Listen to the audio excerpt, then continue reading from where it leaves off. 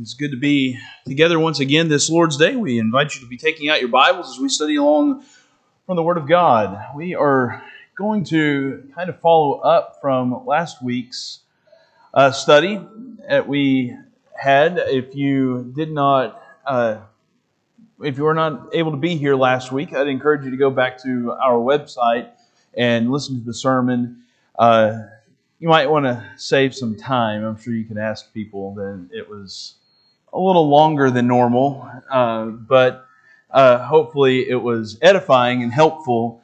And that we were looking at what is called the New Creation theology, or some of what is called New Heavens and New Earth, the ideas that are floating around among even some brethren.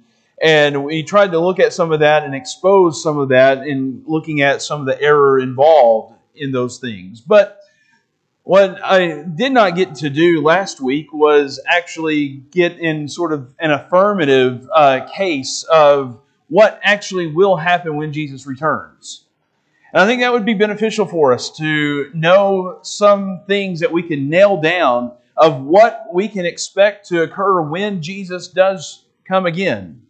And looking at the second coming of Christ and asking what will happen when Jesus returns. What are some of the events that will take place? Because that is something that people are fascinated about. They want to know what is going to occur when Jesus comes again. What will happen? When will it happen? Those are questions that people ask and that they spend countless hours going back and forth and debating. And how will it happen? How is the Lord going to return? Will there be signs that will warn us that it is about to happen, that it is imminent? Other questions that might be related to the topic that we don't have time to get into tonight, so don't be too disappointed if we don't get to explore all of this. But what will happen after we die? What will heaven be like? What will hell be like? And while there are too many areas to explore thoroughly tonight, I do want us to try and provide an overarching idea of what is going to occur when Jesus comes again. And so I invite you to be taking out your Bible and join us as we study from the Word of God this evening.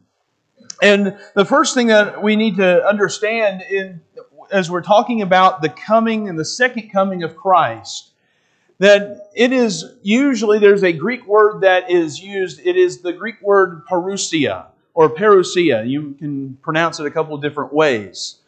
But the second coming of Christ, or the second parousia of Christ, it means a personal and a visible appearance of Jesus. That's how it's used. It is always used in that way that would connote this idea of a personal, visible appearance and presence of a person. It's not always used in particular about the coming of Christ or the second coming of Christ. It's just a normal Greek word that means coming.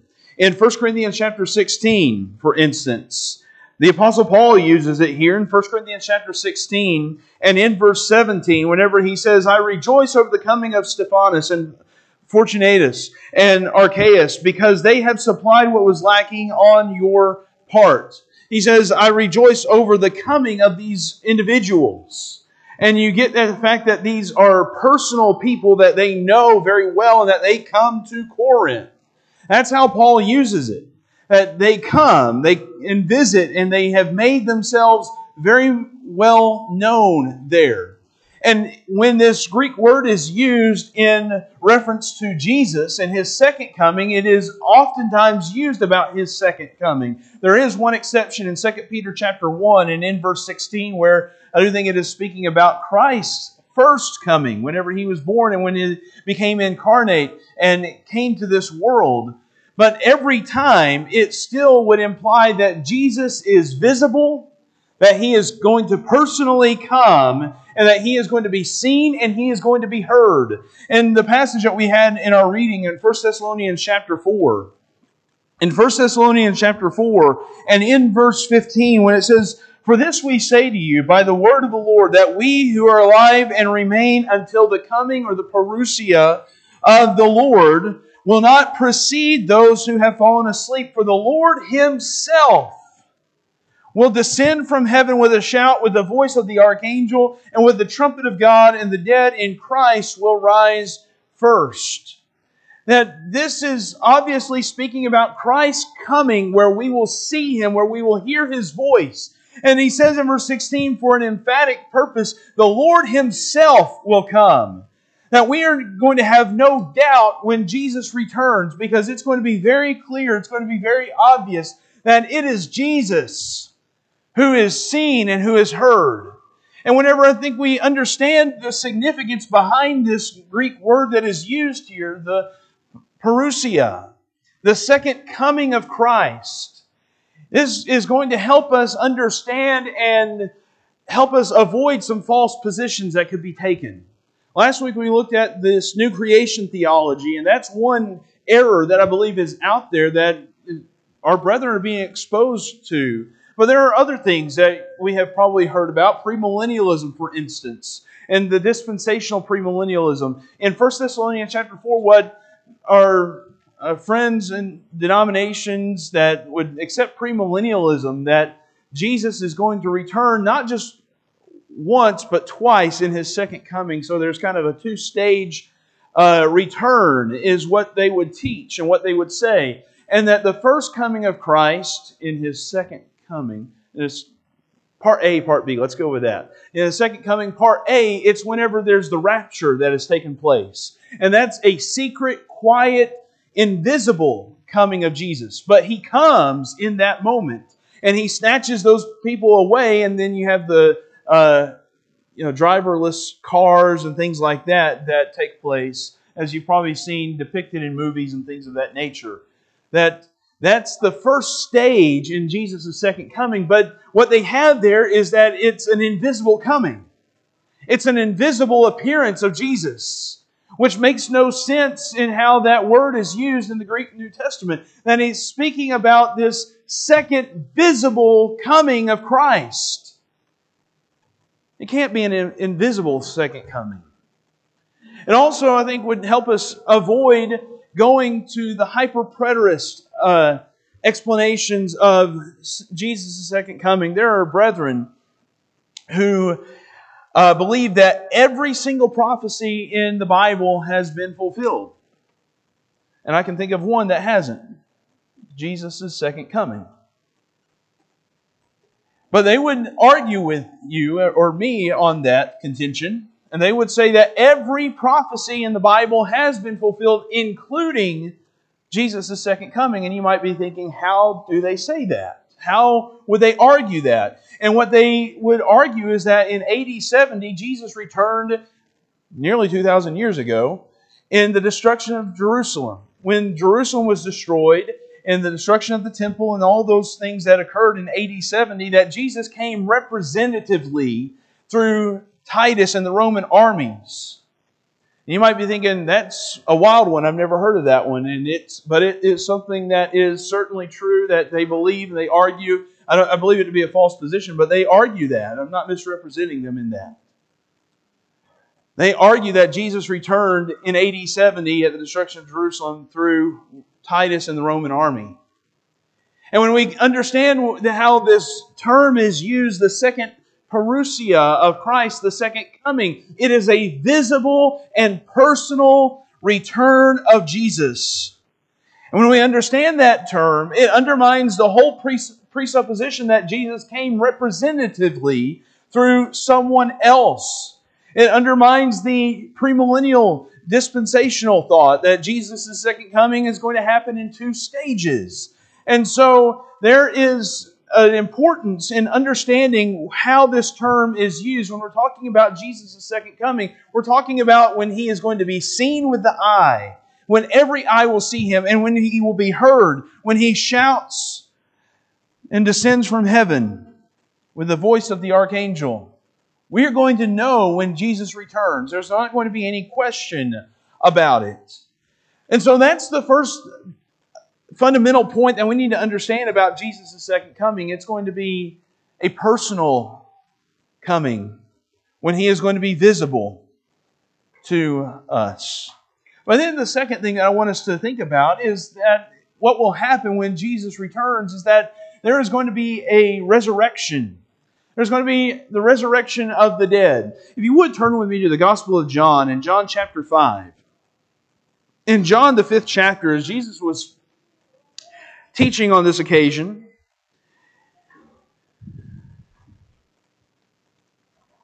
He began teaching in John chapter 5 and in verse 28. He said, "Do not marvel at this, for an hour is coming in which all who are in the tombs will hear His voice and will come forth, those who did the good deeds to a resurrection of life, those who committed the evil deeds to a resurrection of judgment." Notice that Jesus, He says that there is an hour that is coming, that He is speaking of something that has not yet come. This is something that is in the future. And He says, do not marvel at this. There is something that's going to happen in the future in which all who are in the tomb, those who are dead, will hear His voice. That may seem like an odd statement. How does a dead person hear something? But that's going to demonstrate the power of God in Jesus Christ.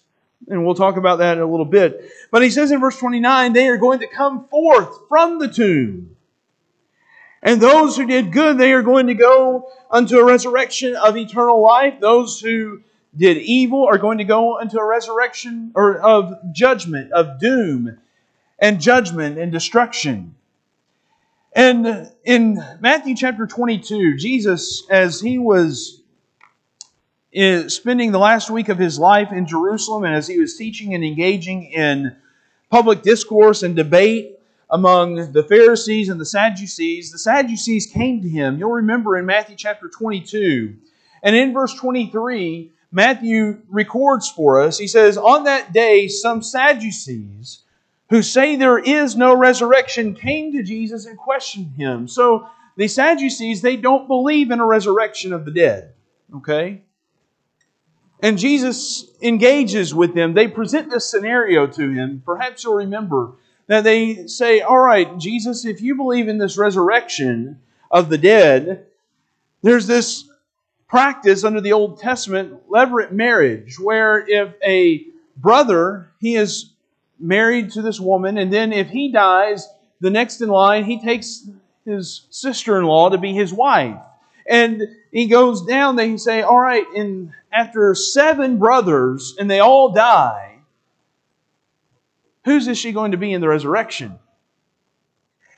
And Jesus says, there is no marriage in the resurrection. In verse 30, He says, "For in the resurrection they neither marry nor are given in marriage, but are like angels in heaven." And so He says, this is really kind of a non sequitur. This doesn't really apply, first off. But then what He really begins in verse 29 is more of a scathing rebuke before He actually answers the question. He says in verse 29, Jesus answered and said to them, "You are mistaken, not understanding the Scriptures nor the power of God." I want you to notice those words and what Jesus is saying. And if you're denying the resurrection of the dead, like you do, that's your whole presupposition to this case that you think you have gotten me on. He says that this just demonstrates, first of all, your ignorance of the Scriptures, and second of all, it shows your lack of faith in God's power and what God is capable of doing. And so the Apostle Paul, he describes this resurrection of the dead that will take place in the book of 1 Corinthians, in the 15th chapter. There is a passage of Scripture where you get sort of a crash course on what is going to take place at the second coming of Christ and this bodily resurrection that takes place. In 1 Corinthians chapter 15, that's the passage to go to and study. In 1 Corinthians chapter 15, the Apostle Paul is talking about the second coming of Christ, beginning at about verse 20. He says, "But now Christ has been raised from the dead, the firstfruits of those who are asleep. For since by a man came death, by a man also came the resurrection of the dead. For as in Adam all die, so also in Christ all will be made alive. But each in his own order, Christ the firstfruits, after those who are Christ at His coming." That's the Greek word parousia again. And so Paul, he goes on, he's saying that just as Adam brought forth death into the world, Jesus, through His resurrection, has brought forth life. And he continues on as he goes throughout this chapter. In verse 35, Paul begins to anticipate some of the questions that someone might ask. Paul, this seems kind of strange. You're talking about bodies being raised and people coming back to life. How are the dead raised? First off, how does that happen? That's the first question, verse 35. But someone will say, how are the dead raised? And Paul says, it's by the power of God. It's just in the same way as what Jesus said. That if you are denying the Scriptures and you don't understand the power of God, it's by God's redemptive power. That's why Paul is able to describe this in Romans chapter 8. In Romans chapter 8 and in verse 23, that he describes this bodily resurrection as the redemption of our body. In Romans chapter 8 and verse 23, when he says, not only this, but we ourselves, having the first fruits of the Spirit, even we ourselves groan within ourselves, waiting eagerly for our adoption as sons, the redemption of our body. The dead are raised. It's going to be the redemption of the body. That God is concerned about redeeming the whole of man, not just a certain part of him, not just his soul or his spirit, but also his body as well.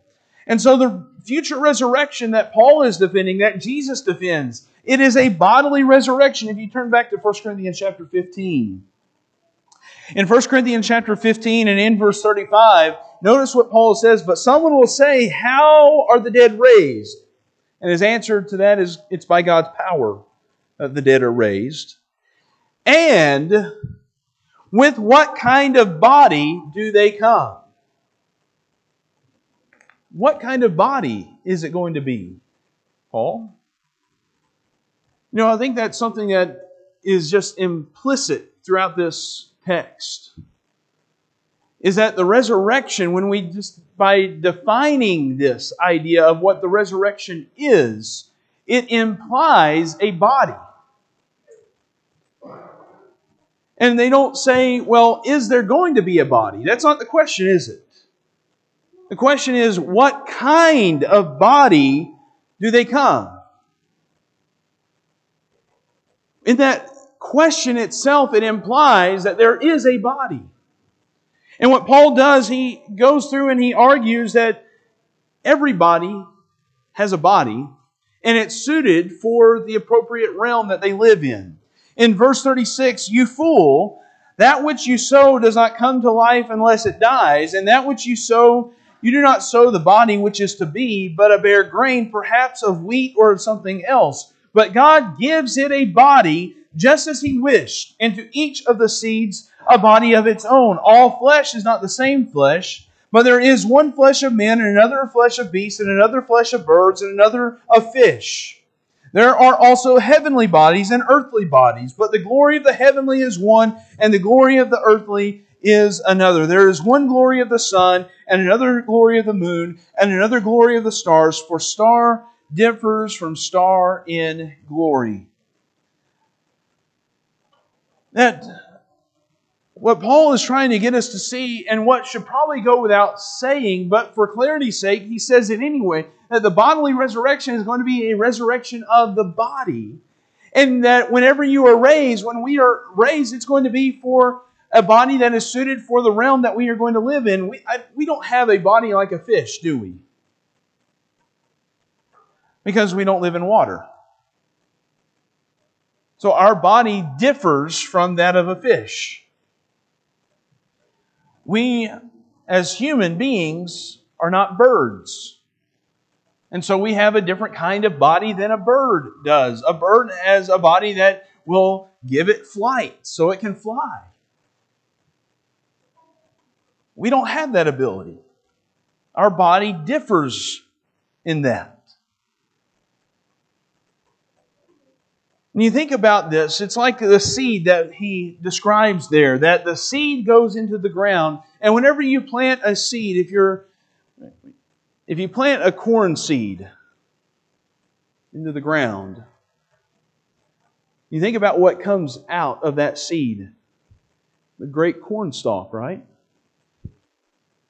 That stalk, it came from the seed, didn't it?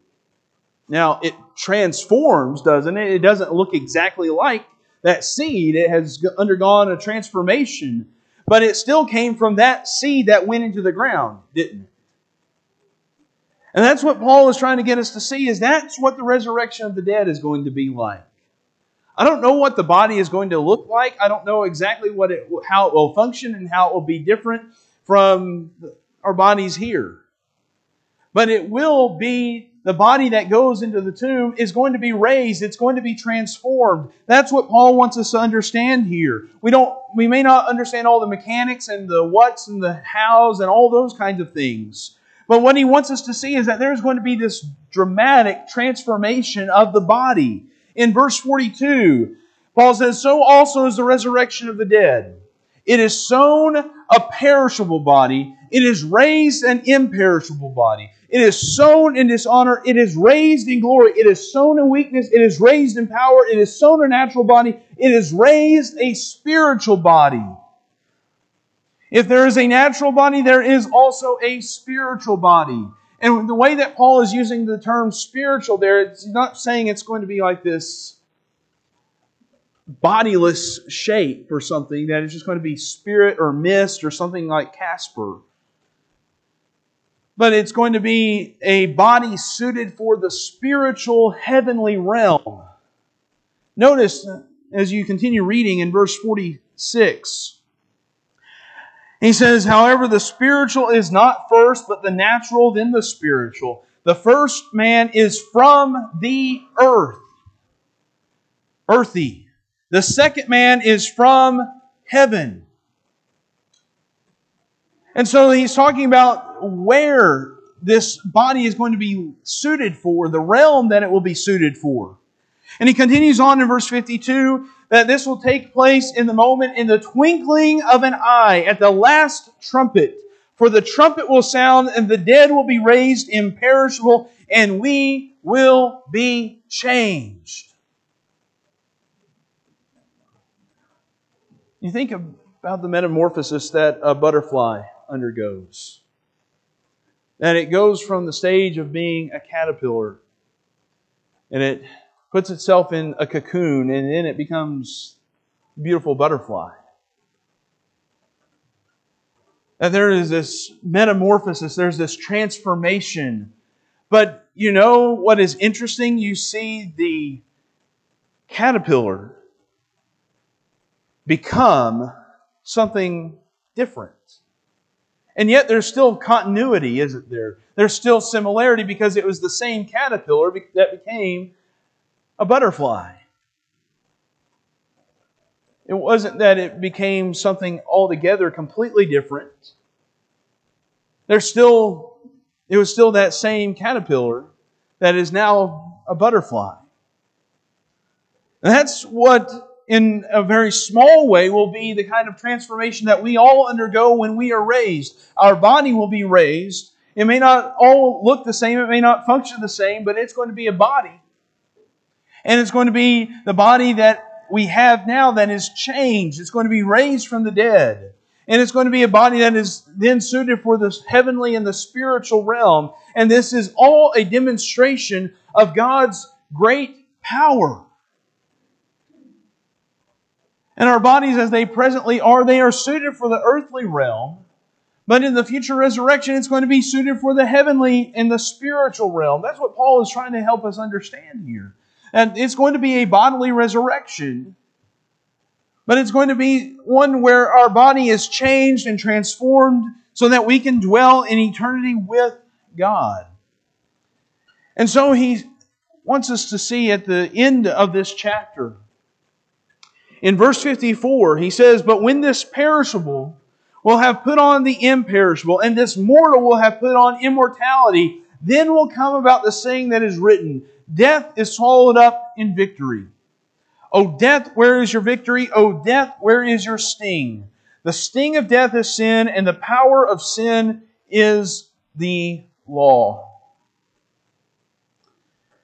And in the resurrection, at the end, when Jesus returns, all of this is going to take place when that last trump sounds. At the second parousia of Christ. Sin has been defeated. Death is going to be defeated as well. The down payment of that, or the guarantee of that, is that as believers in Jesus Christ, we have all made the good confession that we believe that Jesus died and rose again on the third day. And if God can do it with Jesus, then why can He not do it with you and me?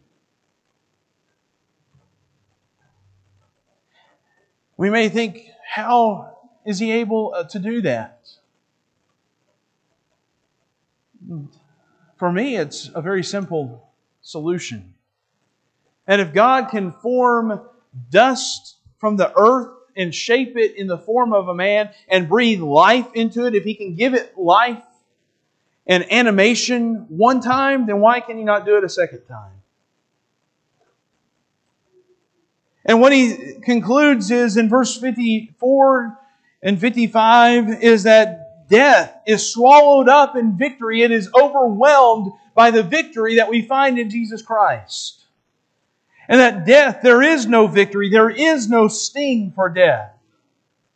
However, you take away this idea of the bodily resurrection. If you remove that from the gospel, if you remove that idea from the fact that this is what God has said is going to happen, then that is putting a fracture in the whole foundation of Christianity and our faith.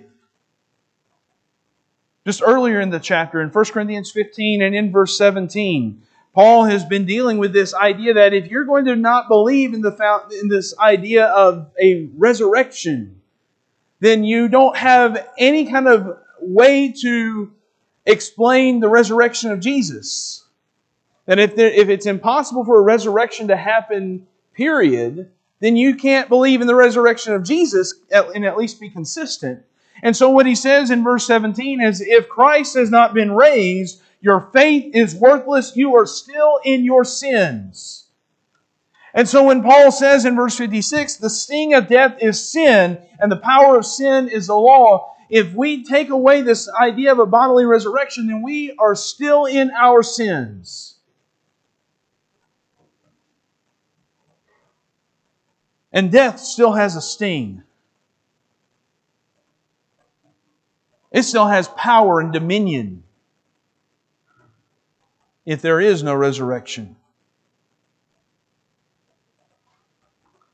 And if we are lost in our sins because Christ was not raised, then we are left without any hope of salvation.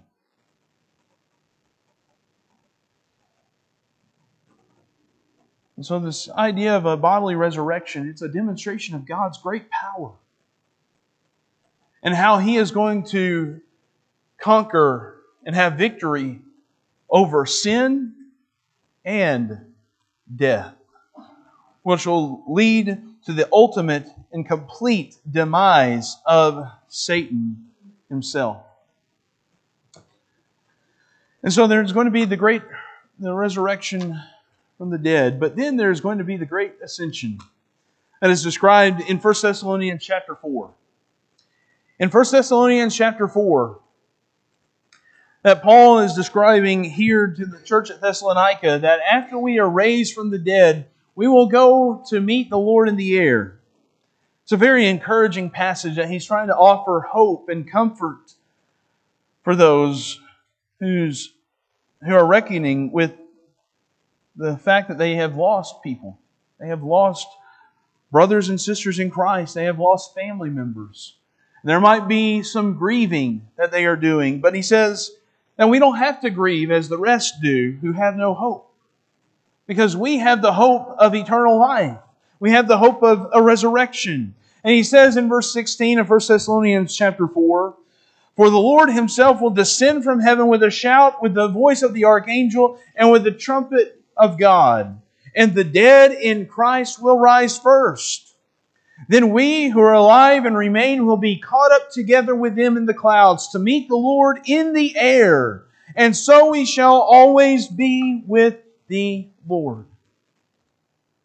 What I love about this passage of Scripture is that we follow Jesus, don't we? You think about that. That Jesus, He came to this earth. And He went to the cross and He died and He was raised. But even if we just stop the story there at His resurrection, that's still not the final end of Jesus' life and experiences here on earth, is it? The fact is, in Acts chapter 1, we are told that He ascended back into heaven. And I think this is what Paul is trying to get us to see, is that we ourselves will ascend to heaven. Last week, as we were looking and critiquing some of the things about new creation theology and the fact that they believe that this world is going to continue in existence and it's just going to be transformed and changed and renewed and those kinds of things, they put a lot of emphasis on the fact that God is a God who comes down and descends. And we talked about that this morning with the incarnation, that Jesus was fully man. No one denies that. But the fact is, Jesus did not remain on this earth. He ascended back to the Father so that we could go to the Father. And when we ascend and meet the Lord in the air, we are going to be caught up together with Him in the clouds to meet the Lord in the air, and we will always be with the Lord for eternity at that point. And we need to be watching and waiting for that great and notable day. In 1 Thessalonians chapter 5 and in verse 2, Paul, he continues this discussion and he says, "For you yourselves know full well that the day of the Lord will come just like a thief in the night." You know those thieves, they don't tell you when they're coming, do they? They don't give you an advanced warning of when they're going to be there. We have to be watching and waiting because we don't know when He will come. And so we cannot afford to let our guard down so that we will be surprised when He comes again. In verse 4, Paul says, "But you, brethren, are not in darkness that the day would overtake you like a thief." Again in verse 6, "So then let us not sleep as others do, but let us be alert and sober." That we need to be watching and waiting. We cannot let our guard down. Now we must always be looking and watching for the Lord's second coming. And there's not going to be a sign that we can look to and say, it's getting close. Just like that thief, he doesn't give you a note that says, "Hey, I'm going to be at your house at this time, so be watching and be ready for me." That's not what a thief does.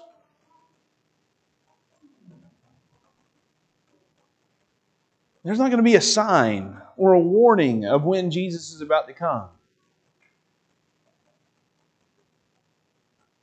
And once we leave this world, once we ascend to meet the Lord in the air, the passage that we looked at in some detail last week in 2 Peter chapter 3 and in verse 10, we find out that this world is going to be destroyed by fire. In 2 Peter chapter 3 and verse 10, "But the day of the Lord will come like a thief, in which the heavens will pass away with a roar, and the elements will be destroyed with intense heat, and the earth and its works will be burned up. Since all these things are to be destroyed in this way, what sort of people ought you to be in holy conduct and godliness, looking for and hastening the coming of the day of God, because of which the heavens will be destroyed by burning, and the elements will melt with intense heat." And this world is going to be burned up. That becomes the very point that Peter is trying to help us see. that it is going to be destroyed. There's not going to be anything left. But then what Paul does and what Peter does, they say because of that. This isn't just theoretical. This isn't just something that we talk about because it's exciting or exhilarating.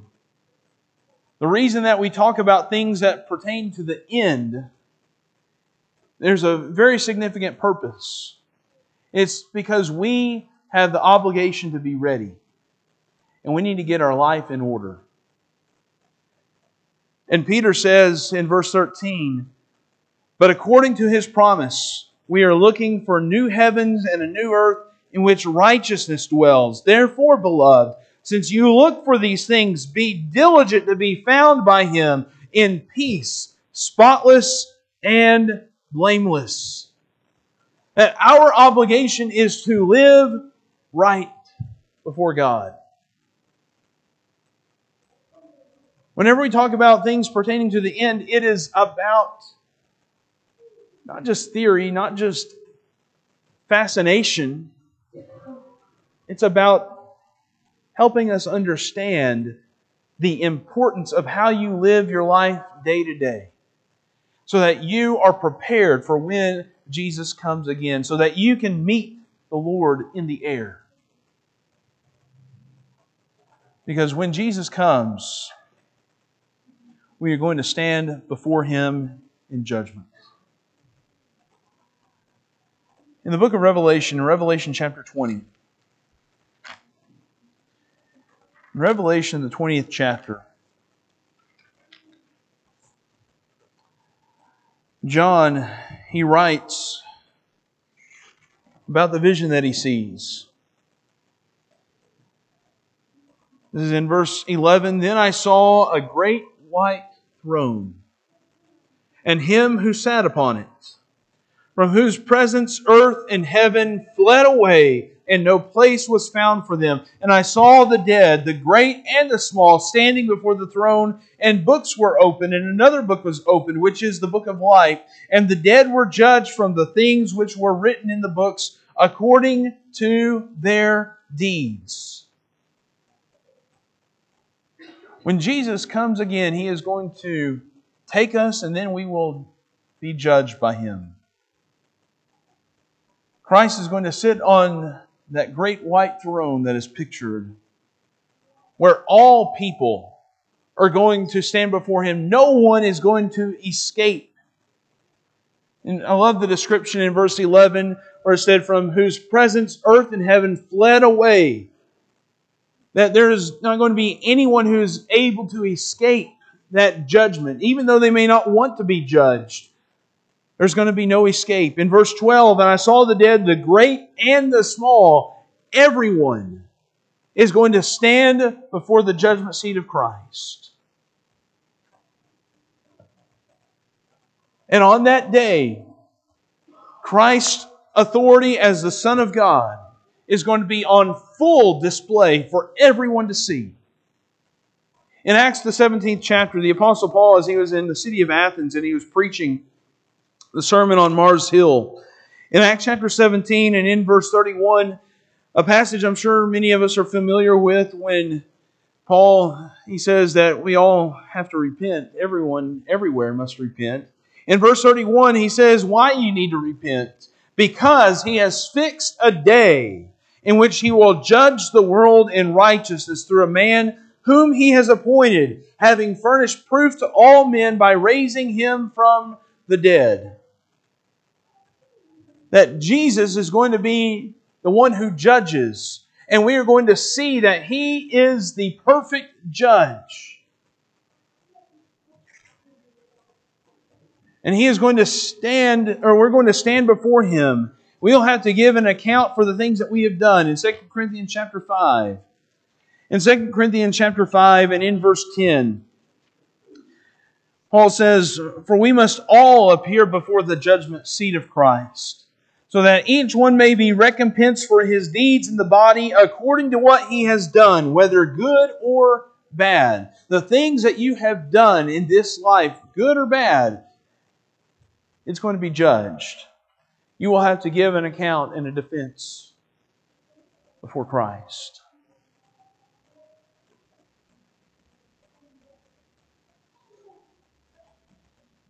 We're going to be judged according to our deeds.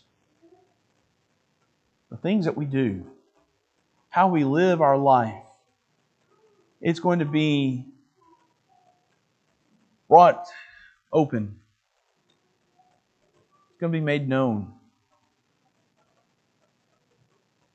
We are going to have to give an account for it. And if your name is not found to be in the book of life,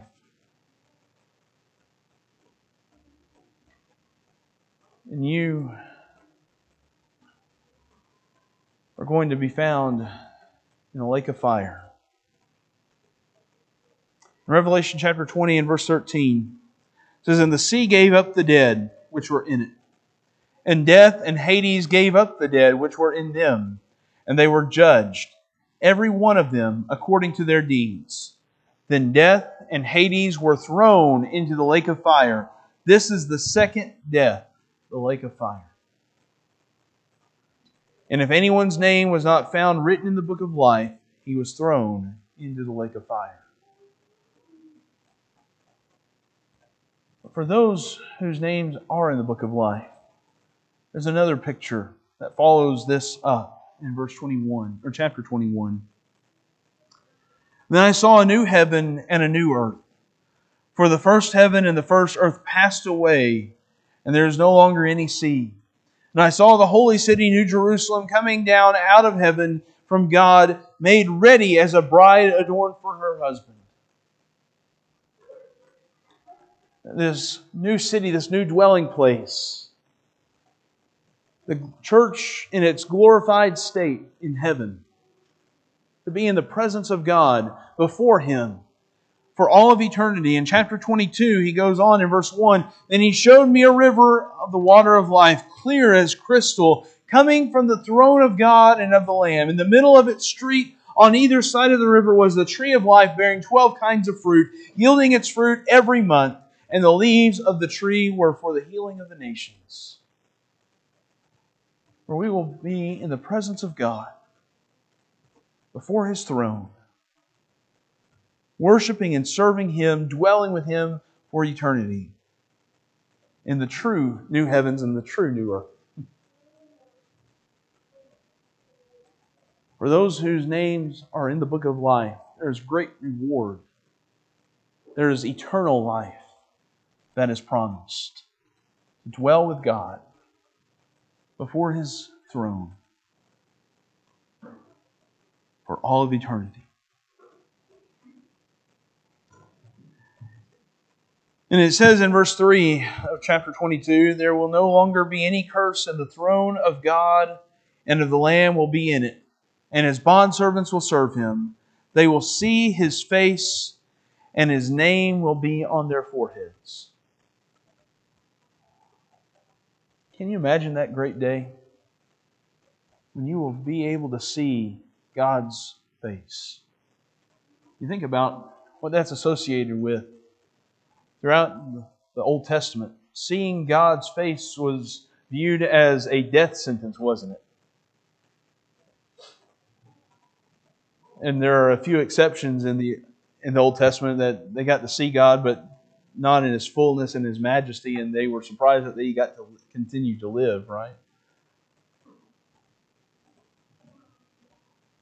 They never saw His fullness and His complete majesty. But when we are in heaven, that whole notion of seeing God's face and being associated with death, that's completely removed. Because that's what life really is. That's what eternal life is all about. It's being with God in perfect union and fellowship with Him. Being in His eternal presence. What we need to be sure is that we are ready for that day. when Jesus returns. And when He returns, will He bring us into the eternal kingdom of heaven? That's going to be a great and a wonderful day when we will be united with God and Jesus Christ to dwell with them for all of eternity. And you don't want to miss that day. And so will you make sure your life is ready? Tonight, if you're not a child of God, we want you to become a Christian. We encourage you to become His child, come in obedience to the gospel of Jesus Christ. And if you are not living right, you need God's mercy and His grace, the salvation that is found in Jesus Christ. That is made available to you. We would encourage you and we would invite you to come to Him. Maybe it is that you have not been living right, and you've already become a Christian, but you've stumbled. Maybe you have faltered and you've given in to temptation and you need to repent and come back to Him. Maybe you're weak and you're struggling and you need the prayers of the brethren. We're here for you. We want to pray with you. We want to encourage you in whatever way we possibly can. We want you to be ready for that great day. Are you ready?